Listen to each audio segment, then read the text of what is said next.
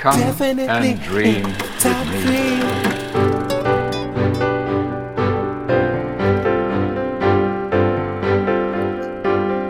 Hello and welcome to What Do You Want to Watch, the Explosion Network's premier media podcast. Every week we get together and talk about movies, TV, and online content. Help you answer the question, has anyone been roasted during this strike so far more than Bob Iger? I don't think so. Not yet. I'm your host, Ash Nobley. Join me today, Dylan Blight. My man, really, sometimes it only takes one interview to end in someone's career. It's pretty unrealistic, his expectations of... He came out of retirement for this. Mm-hmm. On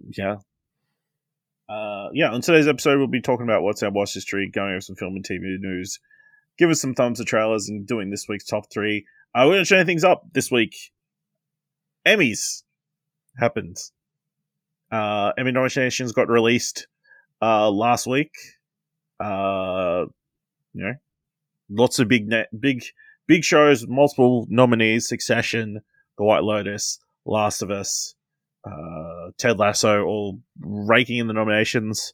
We're going to go through all the a lot of the main categories. But Dylan, what are your thoughts on this year's Emmy nominations in general? In general, I think they're fine. As always, there's a few things that stood out that I personally would have changed.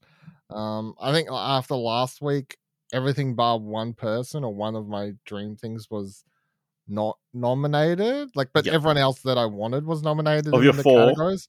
Of my four, one was missing. And really, it was your top three that got in. So yeah, I mean it's true. My top three got in. All my Better Call Saul ones got in. It was just the one odd one out. Overall, I think it was good. I think the common criticism that I'm seeing across the board is a lot of nominees from the same shows that maybe didn't deserve to get in. I believe a lot of the supporting drama categories are completely filled with White Lotus and Succession actors. Yeah, but I view it and go, everyone from White Lotus deserves this. No one from Succession deserves this. But then I go, I haven't watched that show. But really, the fourth person down deserved it more than the best supporting actor on another show. You know what I mean? Is that fourth person really competition for Jennifer Coolidge in the supporting actress category? Well, probably not, no. Or Rhea Seehorn, sorry. Yeah. No, look, you're starting war over here. I don't. Obviously they made some changes this year where they, in the past, you could just nominate as many people as you wanted on the ballot. This year they put a cap in the hopes that they would sort of spread the love a little bit more. Turns out, didn't happen. It was just this is my favorite show. I'm nominating every single person in it. So yeah. I mean, we do that sometimes with our awards, so that's true. But I feel like we, it's rarely that way, ends up that way. Unless we, haven't watched much in that category in that year. And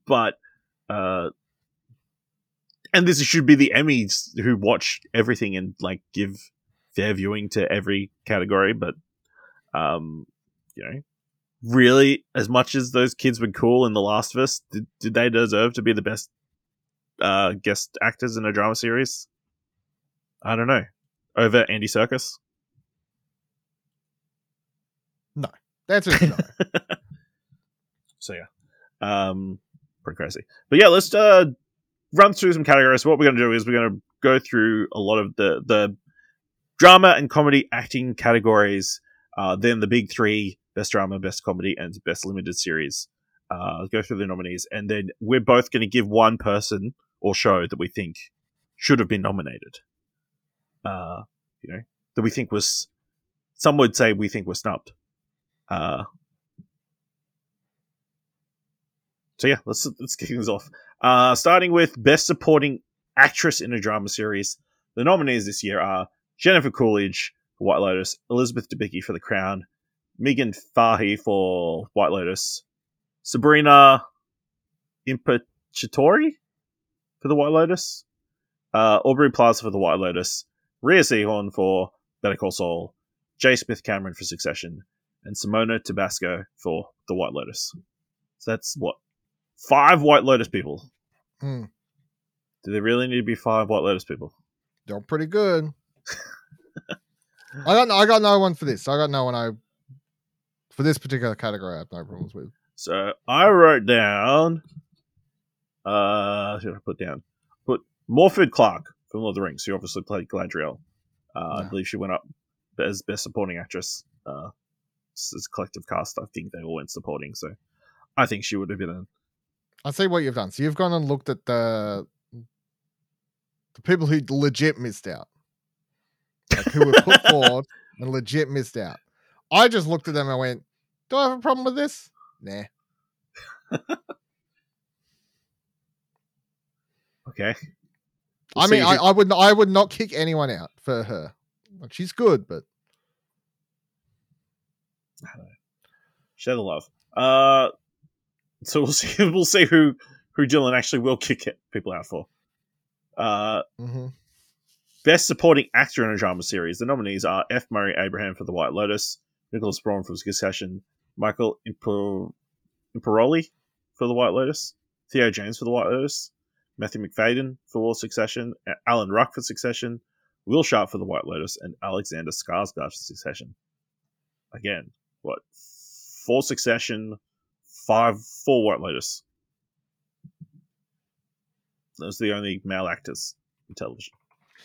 I would kick out any of the Succession people. I don't know which one I'm kicking out because I don't know which one's the worst or the least deserving. I would probably say probably Nicholas Braun. I think of those 4, he is definitely the least likeliest to win. Cool. So we can replace him with Tony Dalton from Better Call Saul. Okay. There you go. My pick would have been Stellan Skarsgård for Andor. You know how they saw that speech on him standing on that I don't know, beam, cape flowing in the wind, and the Emmy voters are like, nah, don't understand. We'll go Best Supporting Actress in a Comedy Series. The nominees are Alex Bornstein for The Marvelous Miss Maisel, Eda Berry for The Bear, Janelle James for Abbott Elementary, Cheryl Lee Ralph for Abbott Elementary, Juno Temple for Ted Lasso, Hannah Wenningham for Ted Lasso, Jessica Williams for Shrinking. I don't think I had anyone for this, to be honest. Do I? Supporting actress? Yeah. Well, no, because I only had one. Like we all know who I would have had if they fucking missed out. But what? No, I got no one. You got no one. No, I got no one. This is a little bit hypercritical, because I said all the complaining about all the actors from the same show, but Lisa Ann Walter from Abbott Elementary. I think 3 in a category is fair. That's a fair number. She's great as Miss Chimenti. So yeah, that was my pick. Best Supporting Actor in a Comedy. No, Best Supporting. Yeah, Best Supporting Actor in a Comedy Series. The nominees are Anthony Carrigan for Barry, Phil Dunster for Ted Lasso, Brett Goldstein for Ted Lasso, James Marsden for Jury Duty, Eben Moss Bacharach for The Bear, Tyler James Williams for Abbott Elementary, and Henry Winkler for Barry. Nice spread there. Who missed out? Fuck, I forgot to write his name down. Ted Lasso. In supporting? Brett Goldstein, right? He's there. Is he? I misheard. Phil Dunster, Brett Goldstein. Okay, cool. I missed it before. No, I'm good then. Never mind. Harrison Ford was robbed. Robbed, I say.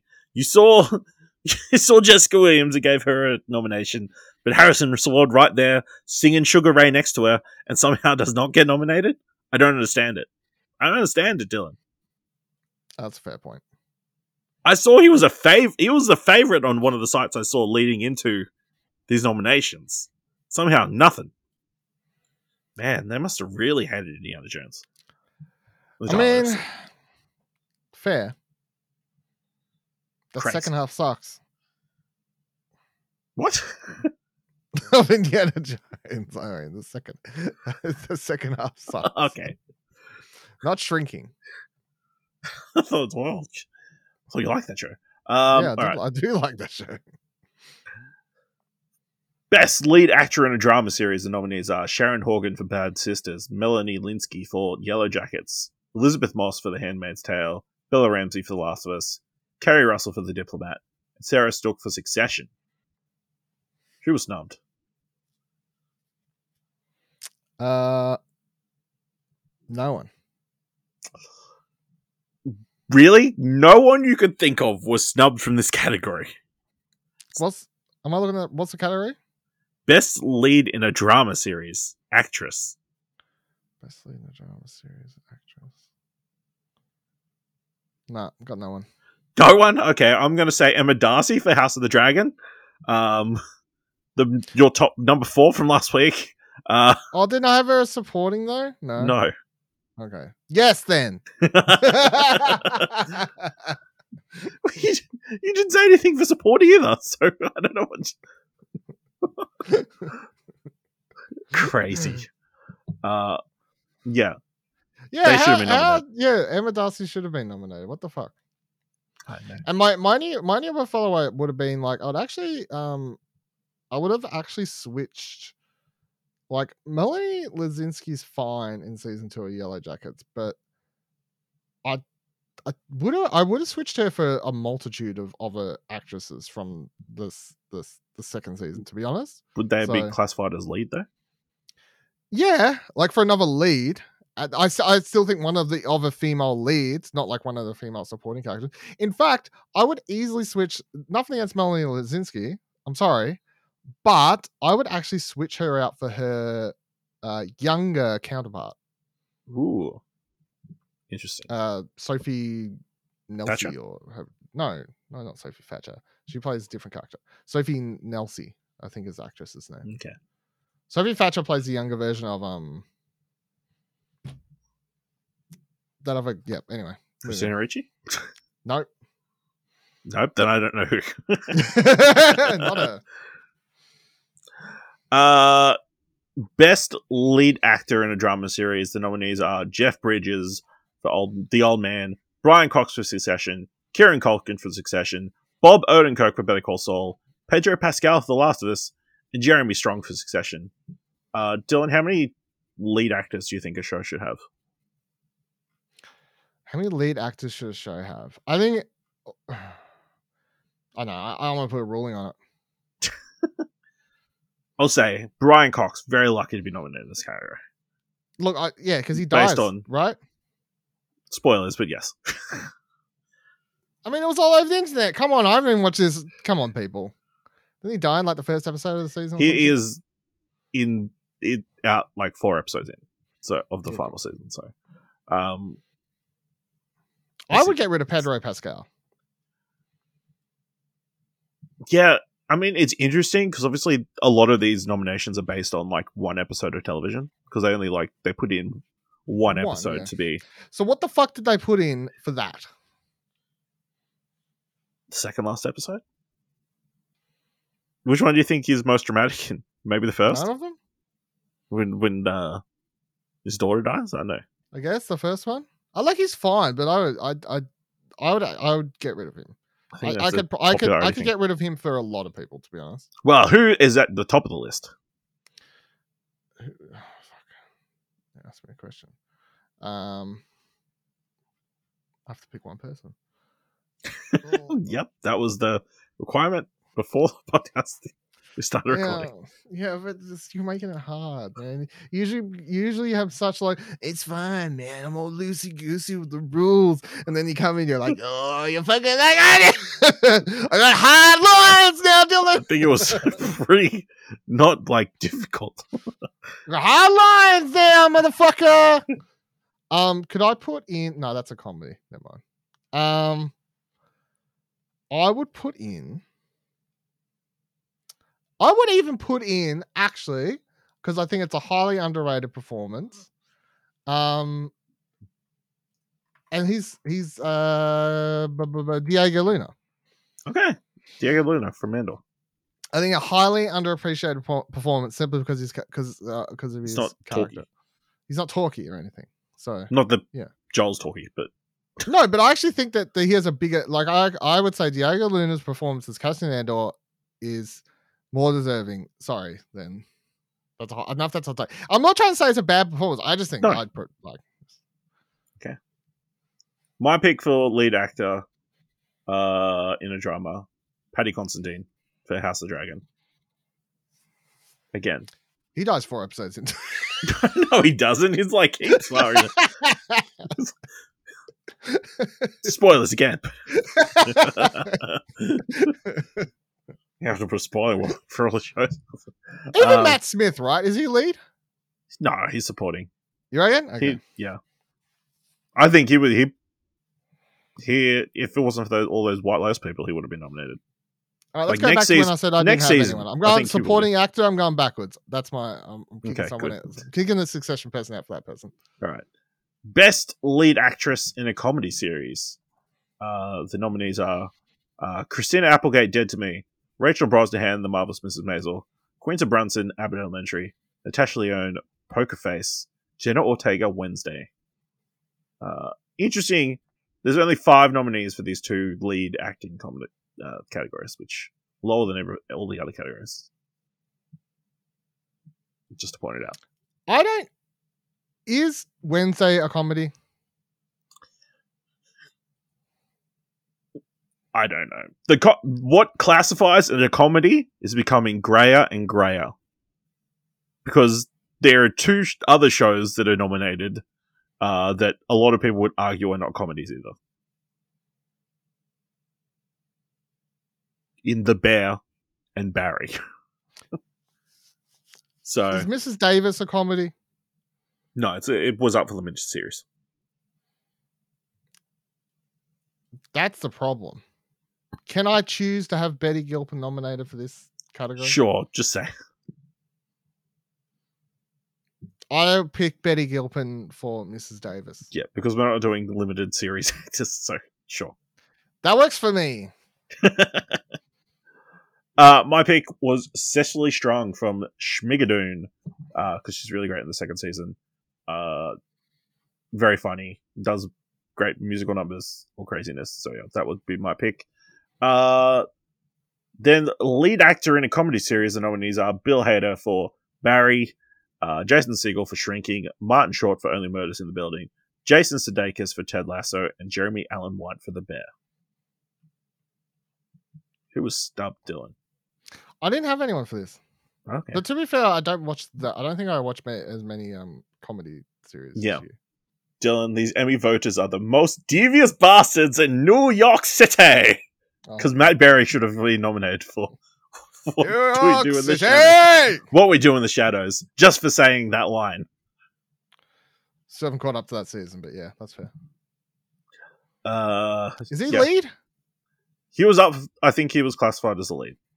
Okay, it's weird. It's an ensemble cast, so it's hard to. I went off Gold Derby, which had like a list of who they thought was going to be nominated. That's why I've been pulling a lot of these from. Okay. Smart. All right, best limited series. The nominees are Beef, Dharma, Monster, the Jeffrey Dharma story, Daisy Jones and the Six, Fleischman is in Trouble, and Obi-Wan Kenobi. Dylan, aren't you, as a massive Star Wars fan, glad that Obi-Wan Kenobi, Emmy Award nominated TV series? But so you're telling me, hold on. So you're telling me that they put Mrs. Davis up for limited series? Yep. And Obi-Wan got nominated over that. Yep. I can understand that. Can you? Yeah, Mrs. Davis is super weird. Obi-Wan is standard. Obi-Wan is fucking bland. Obi-Wan is safe. Yeah. Mrs. Davis is good. Yeah. Original. Good performances. So Mrs. Davis would be your pick. Sure, I'm not playing by the rules here. I'm picking Betty for best lead actress and then nominating it also In a best comedy limited series, yeah. Yeah. Fuck off. I'm doing what I want. This isn't a show that I've watched, but it's clearly the biggest snub in this category, and it's Blackbird. Considering every single actor in that series has been nominated, it feels like. Yeah. Taron Egerton was up. Yeah. Paula Walter Hauser nominated. Even who was it? Ray Liotta got nominated posthumously, and yet that show didn't get nominated over Obi-Wan Kenobi. Is crazy. Look, I watched the trailer for that, and I think based on that, I have enough to say that it should probably be nominated over Obi-Wan. All right, that's good to know. All right, best drama series. The nominees are Andor, Better Call Saul, The Crown, House of the Dragon, The Last of Us, Succession, The White Lotus, and Yellow Jackets. What series would you add to that list? I'm good. Yeah, that is a pretty solid list. Yeah. I wrote Lord of the Rings, Rings Power, I think. But what are you taking out? Is additive. No, you gotta take something out. Yeah, see? The Crown. Because that's one of the only shows on that I've watched nothing from. So I mean, maybe Better Call Saul, seeing as it's kind of cheating. Like part 2 of last season. I'll fucking stab you. They're only it debuted right after the period ended. The second part. Oh, fucking how dare he have a heart attack and fucking postpone the series? They didn't postpone the series. They postponed half the series. Yeah, because he nearly died. And you are like, oh waited no, the whole season. Fucking hell. If they had used the whole season, maybe they would win. Best comedy series. Nominees are Abbott Elementary, Barry, The Bear, Jury Duty, The Marvelous Mrs. Maisel, Only Murders in the Building, Ted Lasso, and Wednesday. What would you add to that list, Dylan? I'm good. I mean, I'll take Wednesday out. I don't think it should be there, but I don't know what I'd replace it with, to be honest. What about The Rehearsal? One of the shows we really enjoyed last year. Wouldn't that be like a limited series, though? No, they're doing a second season, remember? Oh, fuck, they are too. Oh, yeah, that's good. Yeah, Rehearsal then. Yeah, I forgot. Yeah. Yeah. So, yeah, those are a lot of stuff. Hold on. Have we ever talked about how are they doing the second season of that? That doesn't make any sense. I think we specifically said when I think the news was released at the finale, and then we how the hell are they going to do a second season of that show? But yeah, completely snubbed. The Rehearsal, nothing. Yeah. So that's the Emmy Awards. Can I add one? I had one on my list. You didn't read so Andy Serkis should have been up for guest. Guest. Yes, definitely. Yeah. Again, those guest starring guest actor categories super just all White Lotus, all Succession, and all Last of Us people. I don't think they should have been, No. Again, we love Melanie Linsky. Did she need to be nominated for Last of Us? No, she fucking did not, and it should have been Andy Serkis. Probably not in that category, but Andy Serkis should have been in several categories, even if he wasn't nominated. Yeah. I am super happy, Nicholas Britell, who did the score for Andor, picked up a bunch of nominations and that kind of stuff. Obviously, they got a bunch of technical awards and stuff. So yeah, that's all very super exciting. So yeah, let us know what you thought of these Emmy nominations on our social media. But the Emmys are meant to be taking place in September. Will they take place? Probably not, because the SAG-AFTRA has joined the WGA in striking, and now we've got a full-blown writers and actor strike, which we kind of suspected was going to be the case last week. Didn't you title the episode will the actors strike or something like Yeah. that? Are we on the cusp of an actor strike? Yes. Yeah. And the answer was yes. The answer was yes. So yeah, some of the news relating it about around why exactly they have stricken or struck, I guess, is interesting. So I'm going to read from this article from Variety. SAG-AFTRA and the major studios remain at odds on a dizzying array of issues as film and TV actors hit the picket lines Friday for the first time since 1980. According to sources on both sides, the biggest sticking point is unions' demand for 2% of the revenue generated by streaming shows. The two sides also remain far apart on basic increases in minimum rates, with the studio offering 5%, 4%, and 3.5% across the 3 years of the contract, while the union is demanding 11%, 4%, and 4%. But that only scratches the surface. The parties are at odds on dozens of issues, only a handful of which have been publicly reported. In some cases, the two sides don't even agree on what the disagreements are about. They engaged in a rare public back-and-forth Tuesday over the use of artificial intelligence to replicate background actors. Duncan Crabtree Island, the union's executive director, alleged that the studios wanted to pay an extra for 1 day's work to be scanned and then to reuse the likeness forever. The Alliance of Motion Picture and Television Producers hotly disputed that, saying that its proposal explicitly limits the reuse to the project for which the extra was hired. Other sticking points, the streaming revenue share, pay increases. SAG-AFTRA is not seeking to ban AI, but wants to make sure that any use of a performance's likeness is to generate a new performance is done with compensation and consent. The AMTP says it has agreed to that, but Crabtree Island said that the devil is in the detail. It is a very craftily put together proposal that a layperson looking at it might not see any holes at all in it. There are huge gaps that you could drive a Mack truck through. The union wants to require that a performer has to consent to any use of their performance to train an AI system. The AMTP would accept that for AI training used to alter or recreate that performance likeness. But according to Crabtree Island, the AMTP would give studios carte blanche to train AI systems to create synthetic performers for other purposes. SAG-AFTRA also wants to limit the use of self-taped auditions, which have become the industry standard in the wake of the pandemic. The union wants to limit such auditions to no more than 5 pages of material. The AMTP has offered an 8-page limit. The two sides are also working on terms around turnaround times and a provision that would classify no special lighting or equipment as needed. Also debating on pensions and health contributions around this website called Actors Access, which is where a lot of casting notices are put. Apparently there is a free tier and then a premium tier, and saying AFRA is like they think the premium tiered people are getting preferential treatment, but because it's a third party site, it doesn't really fall under the guise of the unions. It's kind of a weird sticking point. Also into option periods for TV actors, a lot of bargaining on background acting and performance capture. So a lot of sticking points there. What thing stuck out most to you?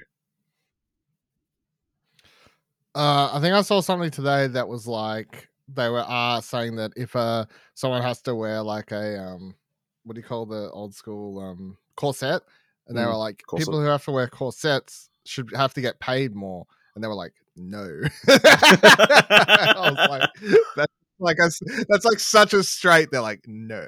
It wasn't even like an explanation. They were just like nah, not doing that. I was like okay, it's a bit random, but yeah, I mean if you. I feel like obviously if you read through any of the requests and the counter arguments in some cases, or just in that case, a lot of times where they're just like, nah, like there's not even like a counter. It's just, nah, nothing. We're not doing anything. I don't know. Like it's hard to, I'd like to see how it's hard to sympathize with the streams. Yeah, it's hard to sympathize with exactly. Yeah. That's what I'm trying to say. Yeah,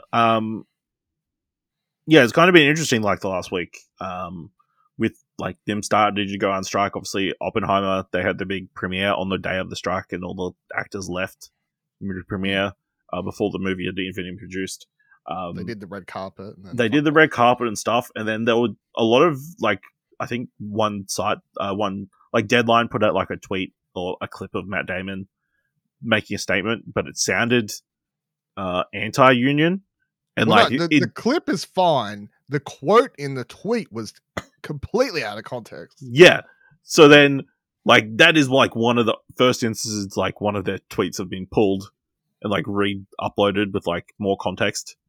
In fact, It's like a people previous like, version whoa, of this they're tweet lawyers. said blah blah blah blah. It's like Matt Damon's lawyers came in real fast. There was another place too, Variety and someone else got them both to pull their tweets down and redo them. Yeah. Yeah. So, yeah, it's really interesting. And then there's currently a lot of discussion around reviews and I guess reviewers and influencers and stuff and their role in the strike, because apparently with SAG-AFTRA has put out a statement saying that influencers shouldn't be doing promotional work for strike work. Yeah, I've been doing a bit of reading about this because I saw people tweeting things that I just thought were like, I understand there's a degree here where I'm like, I can understand how people want a bit more clarification about this. I've seen a fair few tweets that are doing stuff like, should I even go to the movies anymore? Go to the movies. Don't be fucking, don't be dumb. As someone pointed out, if the movies start being less profitable, then they're going to just use that excuse as to why they can't keep playing. Yeah, people. No. The worst thing you could do at this point is not go watch Barbie, not go watch Oppenheimer, whatever else. If you want to go watch the movie, go watch the movie. There's absolutely no reason to not watch the movie. They're not asking for a boycott. Yeah, they're not asking for a boycott of the industry. That's not what's happening here. And if you choose to do that, you just you're if you want to do that, I don't know why. Okay, you're literally helping no one. At that stage, you're not helping. Not helping anyone. You're not helping yourself, and you're not helping anyone at all. So, so as soon as I saw that, I was like, no, that's just going too far. The stuff I did find interesting, I was like, that's a good point. And the stuff I was reading about over the last like 48 hours, I guess, was a lot of the influencer stuff, because then it is like, cosplayers being hired to promote work, etc., etc., etc. Because it is like you're just basically doing straight up promotion for a product at that stage. Yes. Which them then saying we don't need to do that. That makes perfect sense to me. What we're doing is totally fine amongst their rules, like as far as like media / journalism, whatever, like reporting, blah blah blah. Because this is film criticism. Technically, we're Australian. We're not going to become this like, guy. I'm still saying, like, I mean, in the realm of like, do I feel bad, like, of not showing any kind of support? No, film criticism or TV criticism / discussion is still like not something that is struck. It's just anything that would be considered or could be used in a way, as far as I understand, it could be used in any sort of like straight up promotion. If you're being paid by one of the studios and you have to put the hashtag ad, in your ad, don't do that. Yeah, unless you're like contractually obligated, I think. Yeah. But don't start doing that, I think is the gist of it. Yeah. But go yeah, to the they're movies, for fuck's sake. Yeah, I mean, some of the discussion around like reviews, I saw a few different posts, like people getting very angry when they were like, they said writing reviews for movies would make you a scab and that kind of stuff, and would be against it's because it's promotional work. If it's a positive, writing reviews is a part of the promotion of a film. I disagree. It's art criticism has been more in current years has been tied more closely to promotion. Where do you think the codes and screeners come from? Promotion. I guess so. Promotional funds. All right, or pay to buy the ticket then. Okay. You know what I mean? Like if you want to, like if that's gonna make. But like, I'm gonna go see Oppenheimer at a screening tonight. Should I be like posting, oh man, I put Oppenheimer, hashtag, thanks Warner Brothers, love it, your movie, I would say probably not. Yeah, that's a little weird. I would say that's the line. Writing a review for the film is fine. Okay. Saying going to a screening, I'd say that's fine. Now the thing is, so you saw, they had the Barbie premieres last night. A lot of people dress up. They look like they had a great time. This is nothing against anyone that took pictures. Like a lot of people I follow were at different premieres, Sydney, Melbourne, pictures. Thank you, Warner Brothers Barbie premiere. People taking pictures and their little things and whatever else. that is all 100% just promotion for the film, free publicity. But does it make those people scabs? No. No. Okay. Are they in the wrong at all, or is it just a super grey area? I don't think they're in the wrong. I just think that like that, or is it because it? I mean, technically, the money will be going to Warner Brothers, but also a cut of it's going to them here. We're in Australia, so it gets very weird. Yes. B, everything I'm saying is just my personal opinion. Of what if I could have gone to a Barbie, like let's say I lived in Melbourne and I could have gone to the Melbourne premiere last night, right? If I lived, if I could have gone to the Melbourne premiere last night, I would have happily gone, watched the movie. I would have happily wrote a review up and posted it today. I would have not posted any tweets of the thing saying I was there. That would be my personal line. Now, does me doing that get me fucking street cred or like street cred from anyone? No. Would I? But I would just do it because I just feel more comfortable, personally. Okay. Within my skin, you know.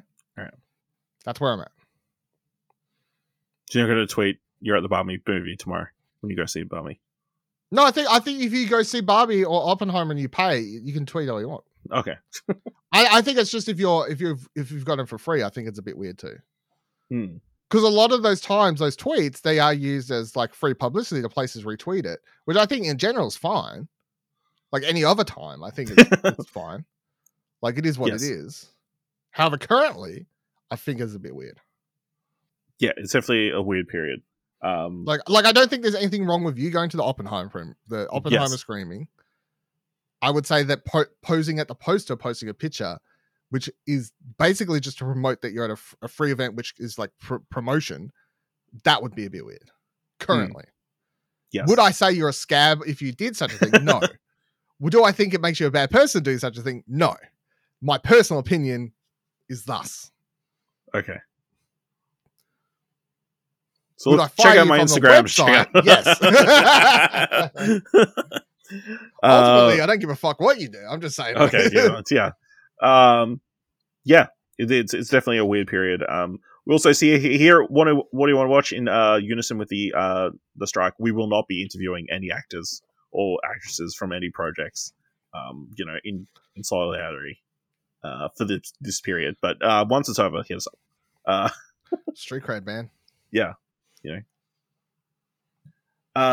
Let's get into what's our watch history. Holy fuck. I mean, it's been a bit of a slower week. Doing the show backwards. I know. Dylan, you've got a review up on the website for Sharksploitation, new documentary coming to Shudder this week. I do. Sharksploitation is a documentary about sharks films / sharksploitation films in particular. Basically, sharksploitation is like take Jaws and then anything that tries to follow in a similar vein of that movie or anything like that. So The Shallows, Deep Blue Sea, The Meg, Sharknado, Sharknado 2, Sharknado 3, Jaws 2. Yep. That's all of them, right? That's all the shark movies. Yep. Yeah, I mean, all those and other things they make sure to mention in this doco include other things like the Piranha movies, which were basically just Jaws, but they changed it to Piranha, and like any animal movie where it's like it's Jaws, but it's a bear. Cocaine Bear? A Cocaine Bear would 100% count. Okay. As a sharksploitation movie. Like it's like, or a spin-off of the sharksploitation genre. Yeah, I really enjoyed it. I feel like if you like any of the shark attack movies, be it the really serious ones or the more comedic ones or the recent string of the ones Ash just mentioned, the really low budget Sharknado and all that, Mega Shark and whatever else, they cover all of that in this documentary. The other stuff too I found quite interesting is they made sure to cover how the release of Jaws actually affected sharks and their public perception, and has ever since. It was super popular before. Well, no, they point out in history, like 1920s films, sharks are treated as majestic creatures. They're not like the movies of sharks in them. It's not people hunting them and like treating them like they're evil things. They point out the, as seen in Moana, they make sure to point out the indigenous legend of Kamahauli and Nanu. Is that how, I think that's how you say it. Sure. Like the sun shark and the son of the shark, half human thing or whatever. Like all like throughout history and different religions and stuff, like That's sharks from were Lava Girl considered. and Shark Boy. Not Yeah, well, they make sure to point out that Not sharks Moana. weren't always viewed as these like evil things that'll like hunt you down and like but like basically after the release of Jaws, public perception was sharks are evil. All sharks in the ocean are there to kill you and hunt you down. Whereas of course the truth is that most sharks don't want anything to do with you. They have like a funny bit in the movie, in fact, where they're like talk about a dude who's like, if you're looking at a bench and there's like a cheeseburger there and there's like a coffee pot and like a flower, and like all this random stuff. He's like, and if you accidentally bit into this other thing instead of cheeseburger, you'd be like, oh yuck, this is disgusting. He's like, that's what happens sometimes with sharks. They you hear about shark attacks. The shark thought you were just bobbing up and down like you're a fucking fish or something, which sounds terrible. Like, and obviously people lose limbs and die and whatever else, but it's like, mother nature, I guess. And then, they cover all these different sorts of factors of sharks. And it's definitely not in a way of like, it's not this isn't a, hey, shark movies are bad. Like, look how they've affected sharks. Like, this is a ultra like, animal conservative film or anything, but it does have those viewpoints, which I appreciate it. But most of the time, those people giving that viewpoint, it's definitely not from a point of, hey, shark movies are bad. They list off and they'll be like, we love all these shark movies, but like it's worth talking about the fact that like Jaws sort of like ruined sharks, and the way people like that you can look and see more sharks have died since 1975. People started killing sharks more because they were like, man, Jaws fucking it's disastrous. So lots of talking heads and stuff like that, movie footage. They sort of cover 70, they covered the timeline of shark exploitation from the release of Jaws, every Jaws major release, a lot of the major shark movies, that like Deep Blue Sea and whatever else up to current days. It is a timeline, except for I kind of kept getting annoyed that they would weirdly jump ahead sometimes and then come backwards, and it was sort of distracting for the overall flow of the documentary, especially because it does cut back to a literal timeline image it's moving along, and I'm like, well, Will's just in the fucking 90s. Why are we back in the 80s now? You're confusing me. And they spend too much time at the end of the movie, in my opinion, going over the fucking behind the scenes of the Sci-Fi Channel and the silent productions of Mega Shark, Sharknado, all those sort of things. They do like 15, 20 minutes, I felt, on those films in particular, which I understand they're super popular currently, but it just very much seems like it's like the movie switches between two ends. Like the first half of the movie is all these people talking about Jaws and the movies up through the 90s to Deep Blue Sea and all this sort of stuff, and suddenly it just switches gears and goes into the low budget shark film stuff, and I'm like, what the fuck happened? This feels like it went to a different movie, but like I understand it has its place. Too much for me. I would have preferred that time used something else, but yeah, overall gave it 7.5. I feel like if you like shark movies, if you like Jaws, if you like shark attack movies, must watch interesting doco. I thought. Shudder. All right. So yeah, check Dylan's review out at explosion.com. Staying on the documentary train, I watched the Emmy nominated documentary series Dear Mama, which is a documentary about Tupac Shakur.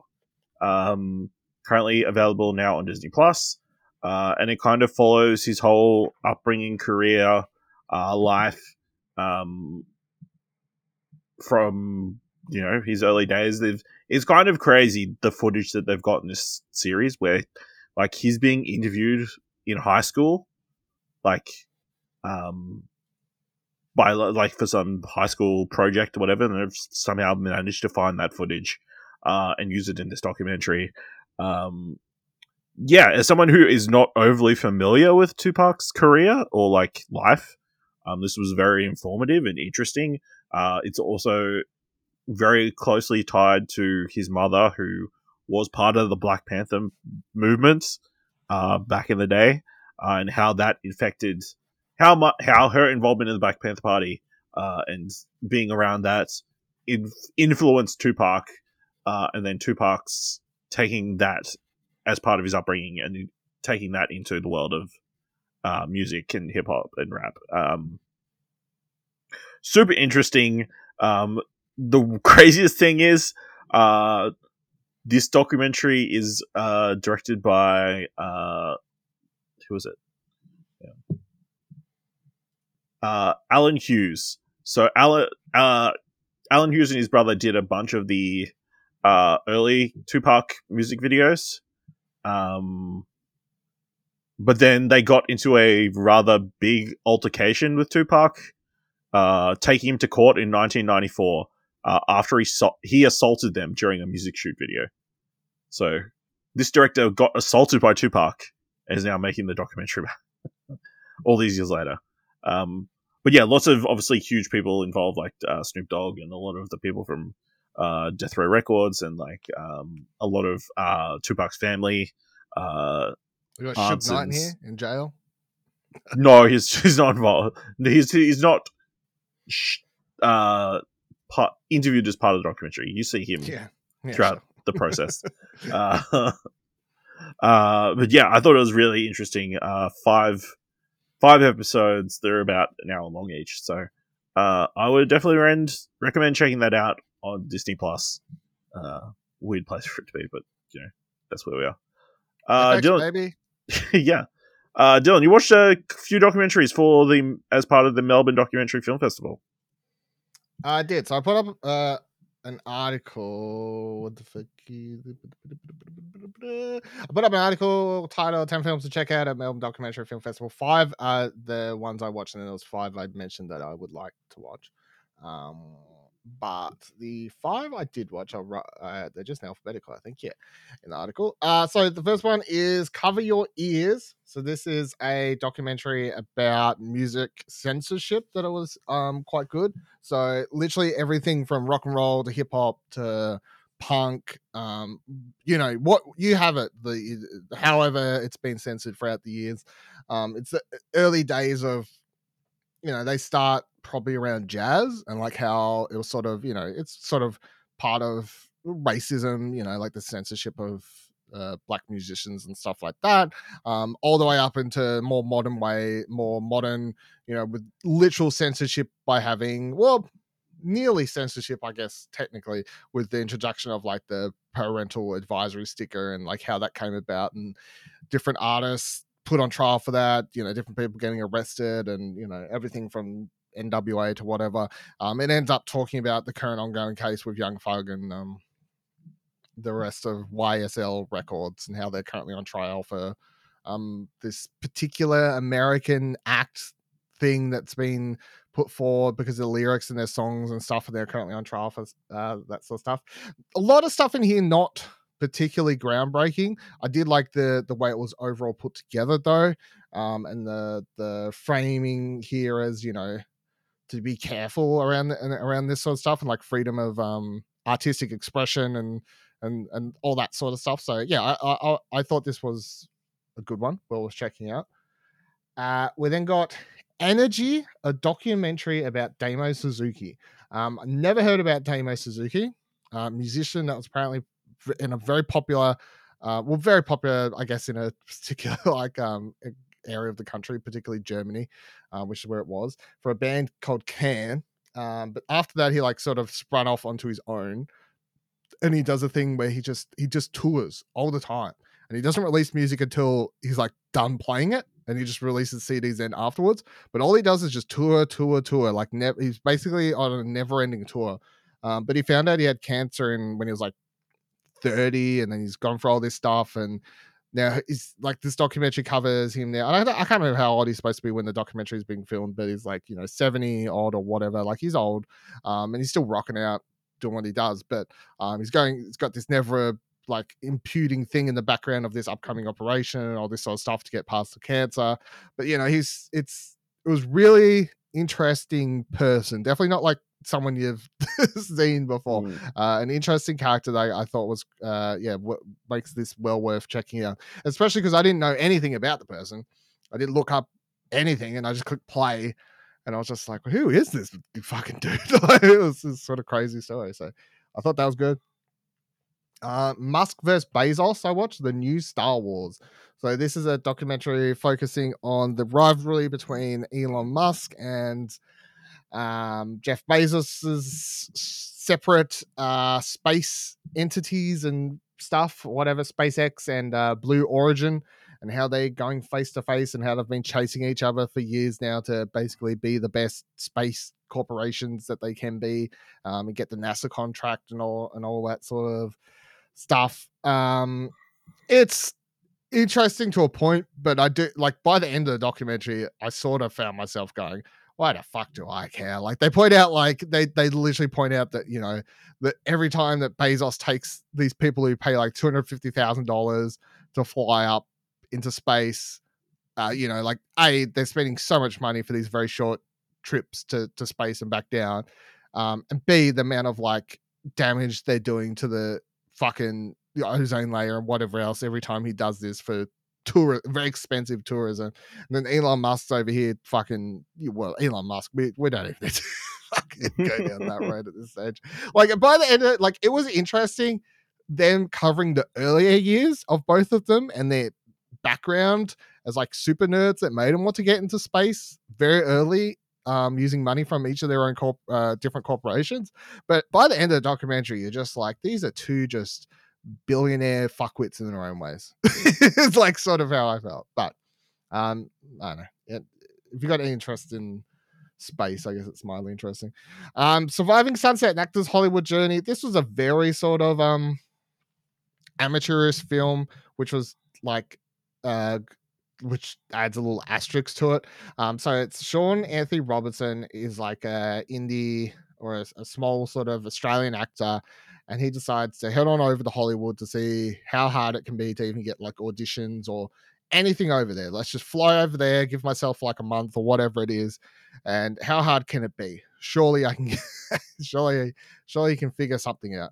And he interviews a bunch of actors and stuff like that over there at the time about it. And, you know, there's all these little things about like, he can't get shit because he doesn't have a green card. He's not part of like any of the SAG. He's not, you know, like all these sort of like hang-ups on anything. And then all the actors he talked to are basically saying it's the worst possible idea for anyone to move to Hollywood to try and get a gig there.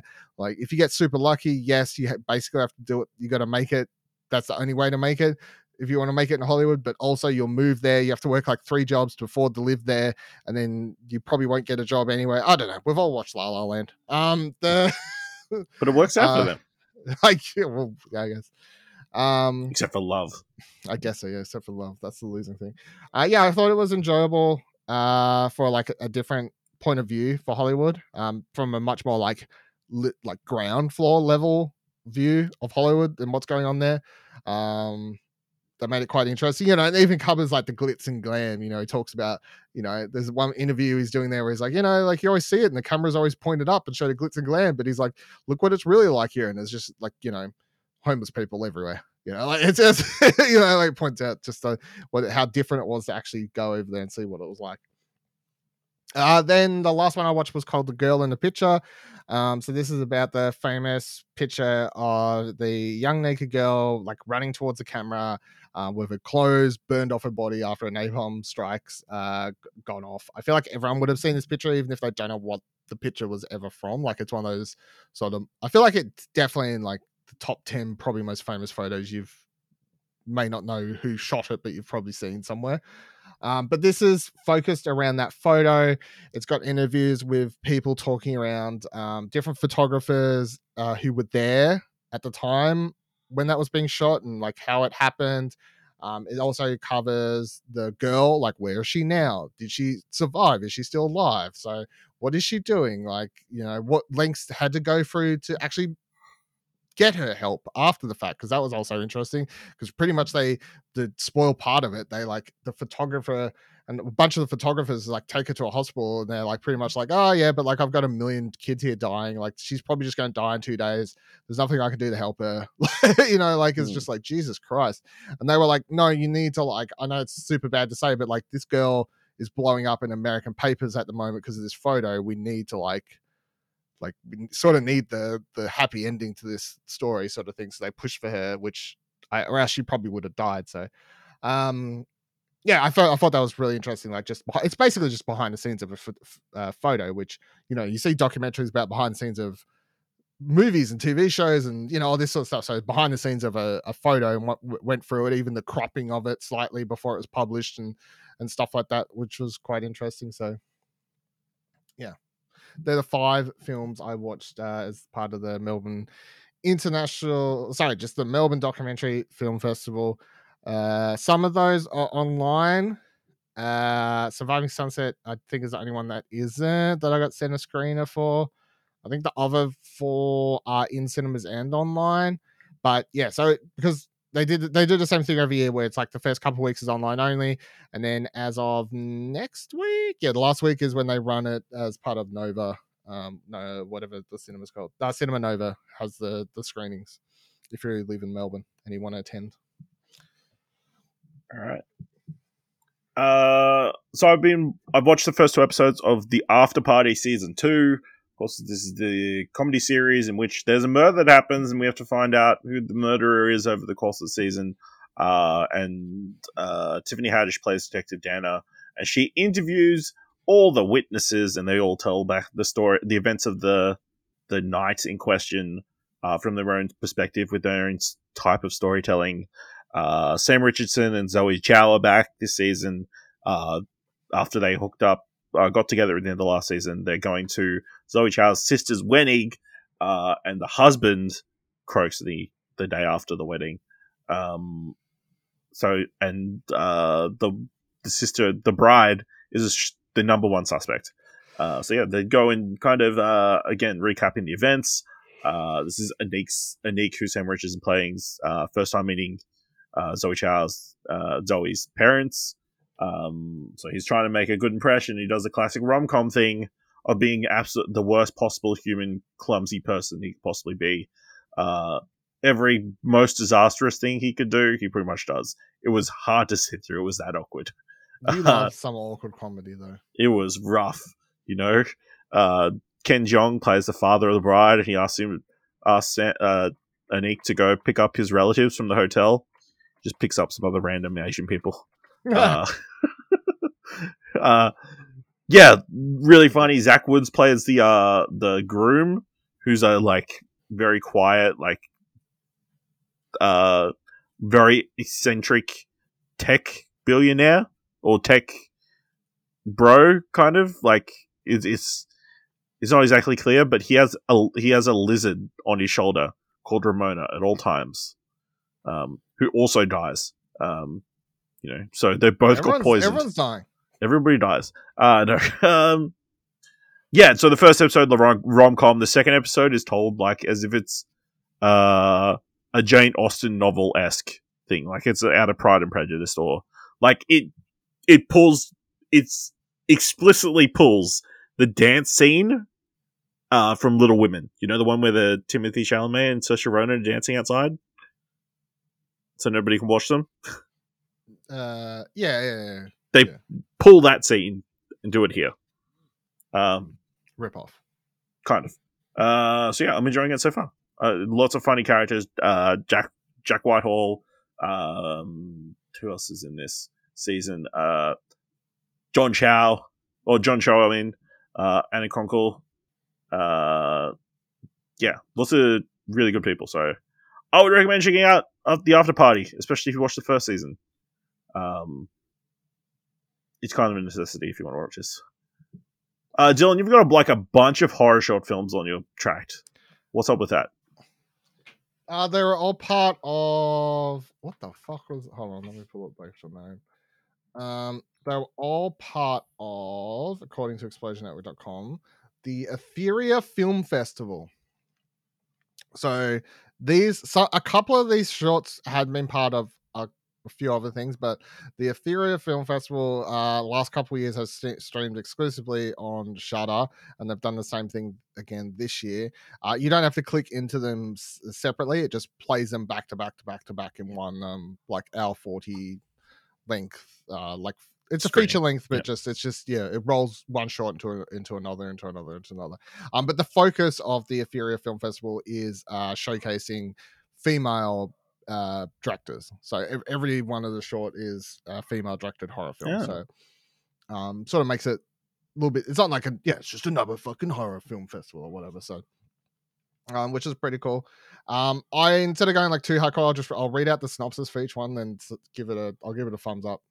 So starts with no overnight parking. It was a woman fleeing her abusive husband gets locked in an underground parking garage with a masked killer. Double thumbs up, had a great twist. Autopilot. A lone pilot on a homebound space vessel finds herself trapped in a waking nightmare when her holographic virtual companion begins to defy his programming. Double thumbs up. Really enjoyed it. This is one of the longer ones. I'll say 16 minutes was one of the longer ones. More of a sci-fi than a horror, or like a sci-fi thriller. Had a great twist as well. Really enjoyed the payoff. Sucker. To her horror, Sam discovers her sister Caitlin has been infested by a monstrous leech creature slowly sucking her life force dry. This is just straight up body horror for like 8 Two minutes. thumbs down. One up, one down. The practical effects and everything was really well done, considering if you appreciate that sort of like stuff, which Ash would. But yeah, the Earl King. Lenora runs away from a strict religious village into the loving arms of an ancient woodland god called the Earl King. But Lenora realizes that he's had sinister plans for her all along. So this is like a fantasy horror is the genres they put down for it, which is definitely right. This is set in like 1800s, runs around. Really appreciate the makeup and special effects on what was happening for the creatures designs and everything here. So I'm going to go one up, one down. I didn't love the ending, but one up, one down. Incomplete. Evan is on house arrest in a haunted house, or so he thinks. I'm going to go one up, one down. Great concept. Was enjoying like 90% of it. Didn't love that. I felt like it didn't fully do the landing well, but overall it was a really interesting concept for this one. That was good. Border. A young woman turns on the TV to watch her favorite Korean romantic drama, but realizes to horror that she might be the one being watched. This is very short. It's only a 5-minute short.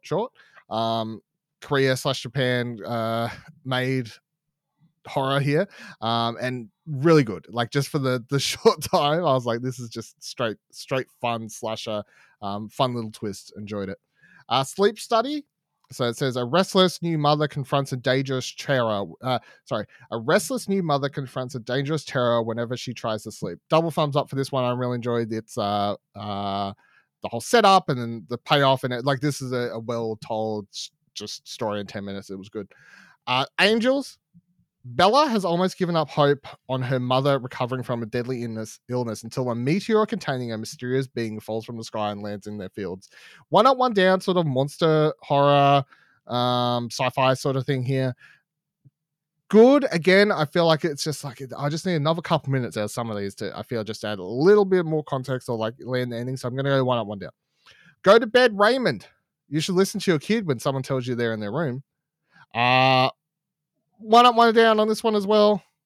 Monster sort of horror thing, sort of by the books for this one as far as compared to a lot of these shorts, but was still good.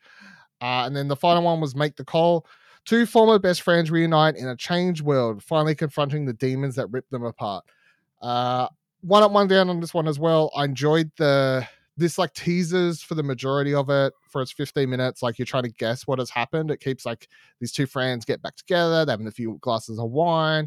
You're like, it keeps like teasing that they had a big argument over something to do with her husband. You're like, what's wrong with her husband? And then, they keep saying he's sick and you're trying to guess what it's actually going to be. And I thought the payoff was pretty fun towards the end. So you can stream all of that on Shudder now. But yeah, it was a good little rundown of shorts. All right. Well, that's everything on Watch History. Let's give some thumbs to trailers. Of course, you can find all the trailers we're about to talk about this week in the show notes below. First trailer for this week is Command Z, created by Steven Soderbergh, starring Michael Cera, Liev Schreiber, Chloe Radcliffe, Roy Wood Jr., and J.J. Maley. A scientist tasks his employers with a historic mission to travel back in time to revise history and save the world. Dylan, what did you think of trailer for Command Z? I want to know where the fuck this came from. It just popped up overnight, right? Yeah, so it's a web series that's only available through Steven Soderbergh's blog. Mm-hmm. You pay it's available for $6.99 right now, with all the money going to charity, from what I can tell. Yeah, that's what I clicked on it to see, and it's like, yep, all money goes to charity. I'm like, okay. So I don't know, double thumbs up. And I saw it pop up like 3 days ago. Yeah. There was a countdown. So yeah. Yeah, I googled it, and all the news stories were like, Steven Soderbergh reveals something at New York Secret Comic Con. You know that the boring Full Circle show he's doing? No, let's just check out this thing instead. Yeah, so I'll go. I mean, honestly, the trailer's like one up, one down. But I'm sort of hard not to give it double thumbs up just for the concept coming out of nowhere and all goes to charity. I don't know. Yeah, but I'll go one up, one down. Yeah, this is 2 thumbs up for me. It looks crazy, looks zany. So it seems like Michael Cera plays some weird head scientist on a wall. Yep. Who tasks these other random people to go back in time in the body of random people and be the voice in their heads. Yep.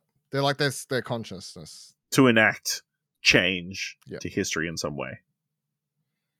And the biggest actor also in it, I guess, is Liev Schreiber. Yeah. So yeah, I'm definitely gonna drop my money. I think I want to check this out. It looks weird and wacky. So look forward to talking about it next week. So yeah, like I said, you can check it out by going to CommandZSeries.com. I assume it's Command Z, like as in like undo. Yeah. I keep wanting to say that's the undo. Yeah. I keep wanting to say Z, but that's how Australian I am. How about your Command Z, mate? Yes.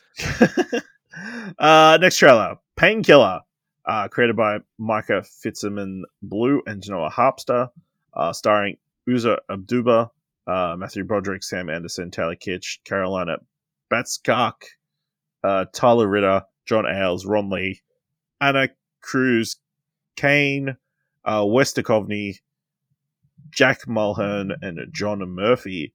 The causes and consequences of America's opioid epidemic unfold in this drama following its perpetrators, victims, and an investigator seeking the truth. So what do you think of the trailer for Painkiller? I think it's pretty, like, I don't know if it's because he won an Emmy nomination, so they decided to put out a new trailer for Dope Sick, but I'm gonna go double thumbs up for this. Like, is it still on Disney Plus or they take it off? Like, no, this is the completely different series. What? It's it's a classic case of Deep Impact Armageddon. Well, it's crazy because I could have sworn this was a trailer for that isn't Michael Keaton. That is Matthew Broderick. Oh, Matthew Broderick, right? Okay. I know they look the same. Very similar careers. They both play Batman. Yeah, that's a good point. Yeah. So connecting fabric. But no, I'll go double thumbs up for the trailer. It is still very, very weird to just be like, cool. So you're putting out a show on Netflix that's like, it's not exactly Dope Sick. It has still one of the same quote unquote characters in the head of the fucking pharma company, whatever his name is. But then they've like switched like the sellers from the pharmacist dude from like the like he's like, he's slowly realized he's doing the bad thing to like just got girls who were like very happy to. Who was it? Adam Warlock. Yeah, that dude. Whatever his fucking name is. Like he was like very like, I don't know, like over the course of the series he realized he's doing bad, whereas they've like replaced, Will Poulter. Yeah. They've replaced him with these girls who are like young girls. Fuck you. I'm here to make all the money. One literally sticks the finger at the victim. Yeah. So yeah. Double thumbs up for trailer. It's just very weird that I'm like, that was an Emmy award winning show. Yes. So yeah, this is one up, one down for me. The tone is very weird, timing wise as well. Especially when they're still in a massive opioid crisis, and opioids are killing hundreds of people, like making jokes about how it all started. It seems a bit weird. But I mean, it feels more palatable than Dope Sick, so that might be good. And it's weird seeing Taylor Kitsch something again. You know? I think he's been in a bunch of the Taylor Sheridan shows though. I haven't seen him since Friday. No, I've seen him. He was in Battleship, and that killed his career. No, or was it John Carter? Those two collectively killed his career after Friday Night Lights. Everyone thought he was going to be the breakup star. All right, Painkiller is coming to Netflix on August 10th. Next trailer is for Special Ops Lioness, created by Taylor Sheridan, starring Zoe Saldana, Leisla de Oliveira, David Abel, Jill Wagner, LaMonica Garrett, James Jordan, Austin Hibbert, Jonah Wharton, Hannah Love Lanier, Nicole Kidman, and Morgan Freeman. A female Marine is tasked with befriending the daughter of a suspected terrorist who's being surveilled by the US Central Intelligence Agency. Dylan, what did you think of the trailer for Special Ops Lioness? I'm going double thumbs down. I thought it was a very messy trailer. I know what I nothing grabbed me to be honest. I got nothing. Yeah, this is I'll give one up, one down. You know, I probably would not be interested without the cast involved. You know, Nicole Kidman looks pretty good. Zoe Saldana looks pretty good. Morgan Freeman's in it. I only like Zoe Saldana when she's blue. You know. What about it when she's green? All green. It's very weird seeing her as a real human being. Yeah, it just seems kind of like a stock standard kind of thriller kind of thing. So, yeah.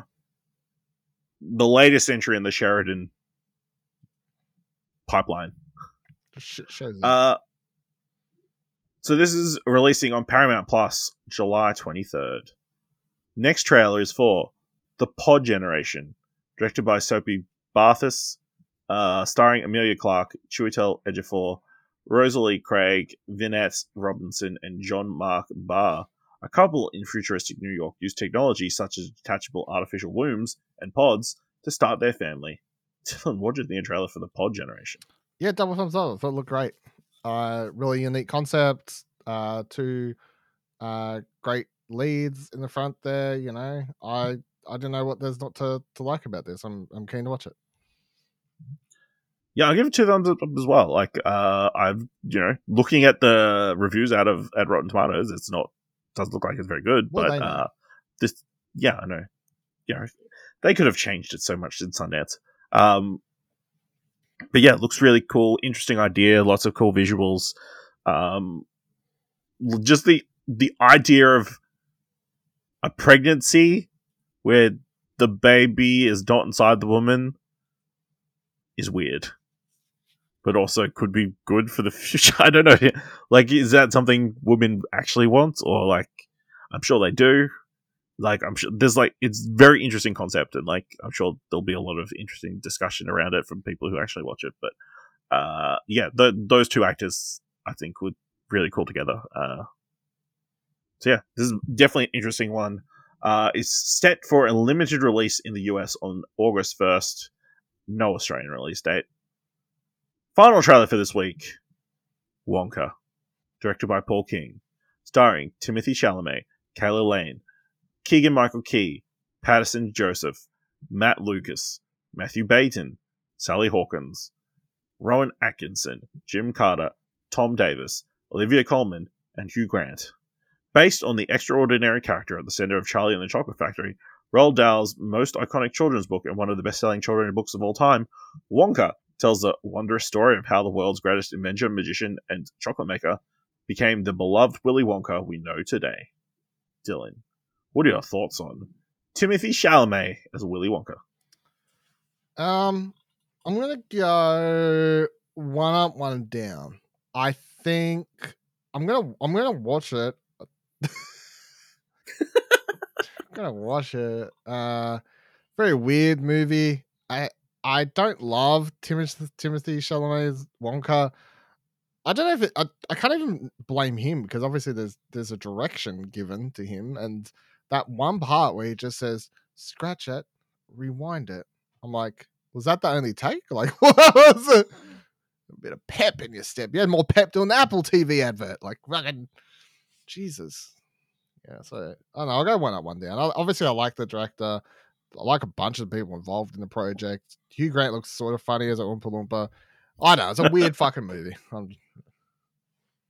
It's 2 thumbs up from me. I really enjoy the trailer. I think, yeah, I feel like maybe people are too attached to the Gene Wilder version, you know? And it's an incredibly, high watermark to reach, a high bar to pass. I'm not sure it's exactly fair to put Timothée Chalamet up against Gene Wilder, and we're all going to forget about the Johnny Depp Willy Wonka film because that was my main problem is this. bad. Yeah. Why does this motherfucker get 3 movies made around him when it's called Charlie and the Chocolate Factory? Like, because the Charlie movie is just super depressing. It's like this kid coming home from school every night, and his grandparents are in the one bed. Yeah. But we've seen that movie. There's a sequel book. I read it in primary school. I think they're making a Netflix. Are they? Movie. Well, the Roald Dahl estate's got like a massive Glass agreement elevator. with. They've got a massive deal with Netflix, from what I understand. Oh no, Netflix bought the Roald Dahl estate or something like that, from memory. I don't remember. So I wouldn't be surprised if that's in the works. But I mean, Willy Wonka is more interesting. The crazy thing is, he's like super happy and excited in this movie, and by the end of before we get to Charlie and the Chocolate Factory, he's the reclusive hermit. He's super excited to talk to everybody. Either this movie is going to make him super depressed, or he'll eventually become super depressed. I don't know if that will happen in this particular movie. But yeah, looks fun. Lots of interesting visuals. I think Hugh Grant does look good as the Oompa Loompa, which is crazy because who would have thought? And yeah, I'm definitely excited to check out Wonka later this year. Wonka is coming to Australian cinemas on 14th of December. All right, let's jump into this week's top 3. Definitely in the top 3. This week, I'm just going to make it super simple. Top 3 Christopher Nolan films. Why? Because Oppenheimer's coming out. Dylan, what's your number 3? I forgot to do this. Hold on. I was so set on that. I would fucking. This is easy though. Hold on. Number 3. Let's go with. Fuck, it's actually not. It's hard, hey. Number 3. Let's go with Dunkirk. Wow. Okay. I think it's one of the best war movies I've made. I think it's fantastic. Shot. It's amazing. If only we could hear it, right? What are you talking about? Get better.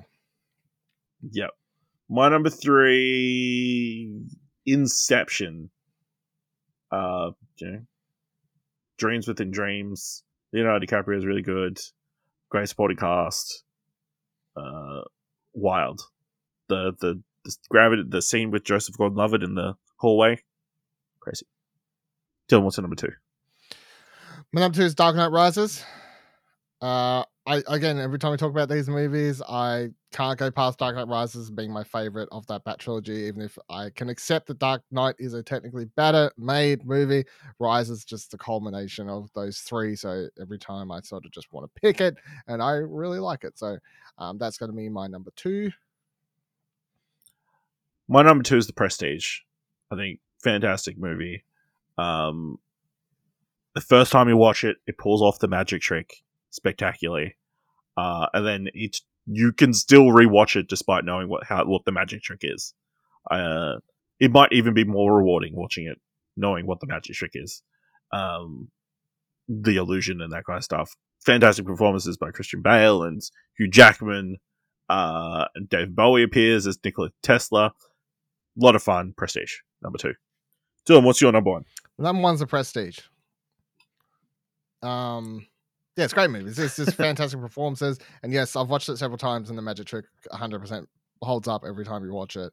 Doesn't ruin the movie at all. It's not a movie built upon the reveal being fun, and like then any subsequent viewing is not as much fun. It's got these just between the fantastic performances, and you appreciate it like more, like how it's all sort of put together and everything. And yeah, I mean, between Andy Serkis, David Bowie, Michael Caine, like Scarlett Johansson, like it's a stacked cast, and yeah, I think it's probably Nolan's most underappreciated movie, but in my opinion, his best. So Yeah, my number one's The Dark Knight. Fantastic movie. The benchmark for superhero movies. Heath Ledger's Joker is fantastic. The stunts they managed to pull off is crazy. Yeah, this movie made Christopher Nolan. The Christopher Nolan we know now. You know, obsessed with IMAX, obsessed with practical stuff, big scale, crazy. have you watched all these movies or no? I've watched everything from Dark Knight, from Batman Begins. So you haven't seen like Memento or Insomnia? I haven't seen Memento or Insomnia or or the Following. Yeah. Dylan, this week, what do you want to watch? Barbieheimer. If you could only pick one. No. Okay, that's a fair response. Yeah. I mean, but this is the event. This is the theatrical event of the year. Weirdly, we've been building up to it, and there's going to be no acting promotion. No one's. It's definitely a weird one. We're doing it backwards. So I'm going to watch Barbie tomorrow night. You're going to watch Oppenheimer. Yeah, and then we'll switch. And then we'll switch. Yeah. At some point, probably Thursday. What about on the TV front? On the TV front, I don't know. Was there anything even out this week that I cared? I don't think there was there? No. Not for you, I don't think. I don't think there is anything for me, no. So I'm going to say no. On the TV front, The Bear is finally releasing on Disney Plus here in Australia. Season 2. Very excited. Haven't really read too much into what actually happens. I know there's a bunch of guest stars. I know there is... people are calling it one of the best episodes of the year, is part of the season. And people continue to question why it's considered a comedy. So I'm very excited. Why do they not release this week by week, or even like a week delayed? Like, what the fuck? It's one of the biggest shows currently. Well, it was released all in one thing on Hulu in America, right? Yeah. Technically, Disney does not 100% own Hulu. So I'm guessing because of that, there's some sort of deal that means they can't release it on Disney Plus everywhere at the same time. Would be my guess. Okay. But there's other stuff on Hulu that comes straight to Disney Plus. I don't know. It's That's my only guess as to why. Yeah, very weird. We continue to get fucked. Because even like Abbott and Elementary is weeks behind. You know. Yes, it was. It's like 3-4 weeks behind the US. So weird. All right. Let us know what you're looking forward to this week in the cinema. Which one are you more excited for? Barbie, Oppenheimer? Let us know by going to our social medias, our Twitter, by going to explosion.com/Twitter, or you can find us on Threads at ExplosionPod, or Instagram at ExplosionPod, or go to our Discord at explosion.com/Discord. If you want to help us out here, what do you want to watch? Leave us a review on Apple Podcasts or on Podchaser. Leave us 5 stars. Anyone can leave 5 stars, or just tell people about the show. And if you've enjoyed this episode, thought it was worth $1, head over to the Coke page at explosion.com/supports. Thank you very much for listening. Until next time, keep watching stuff, I guess.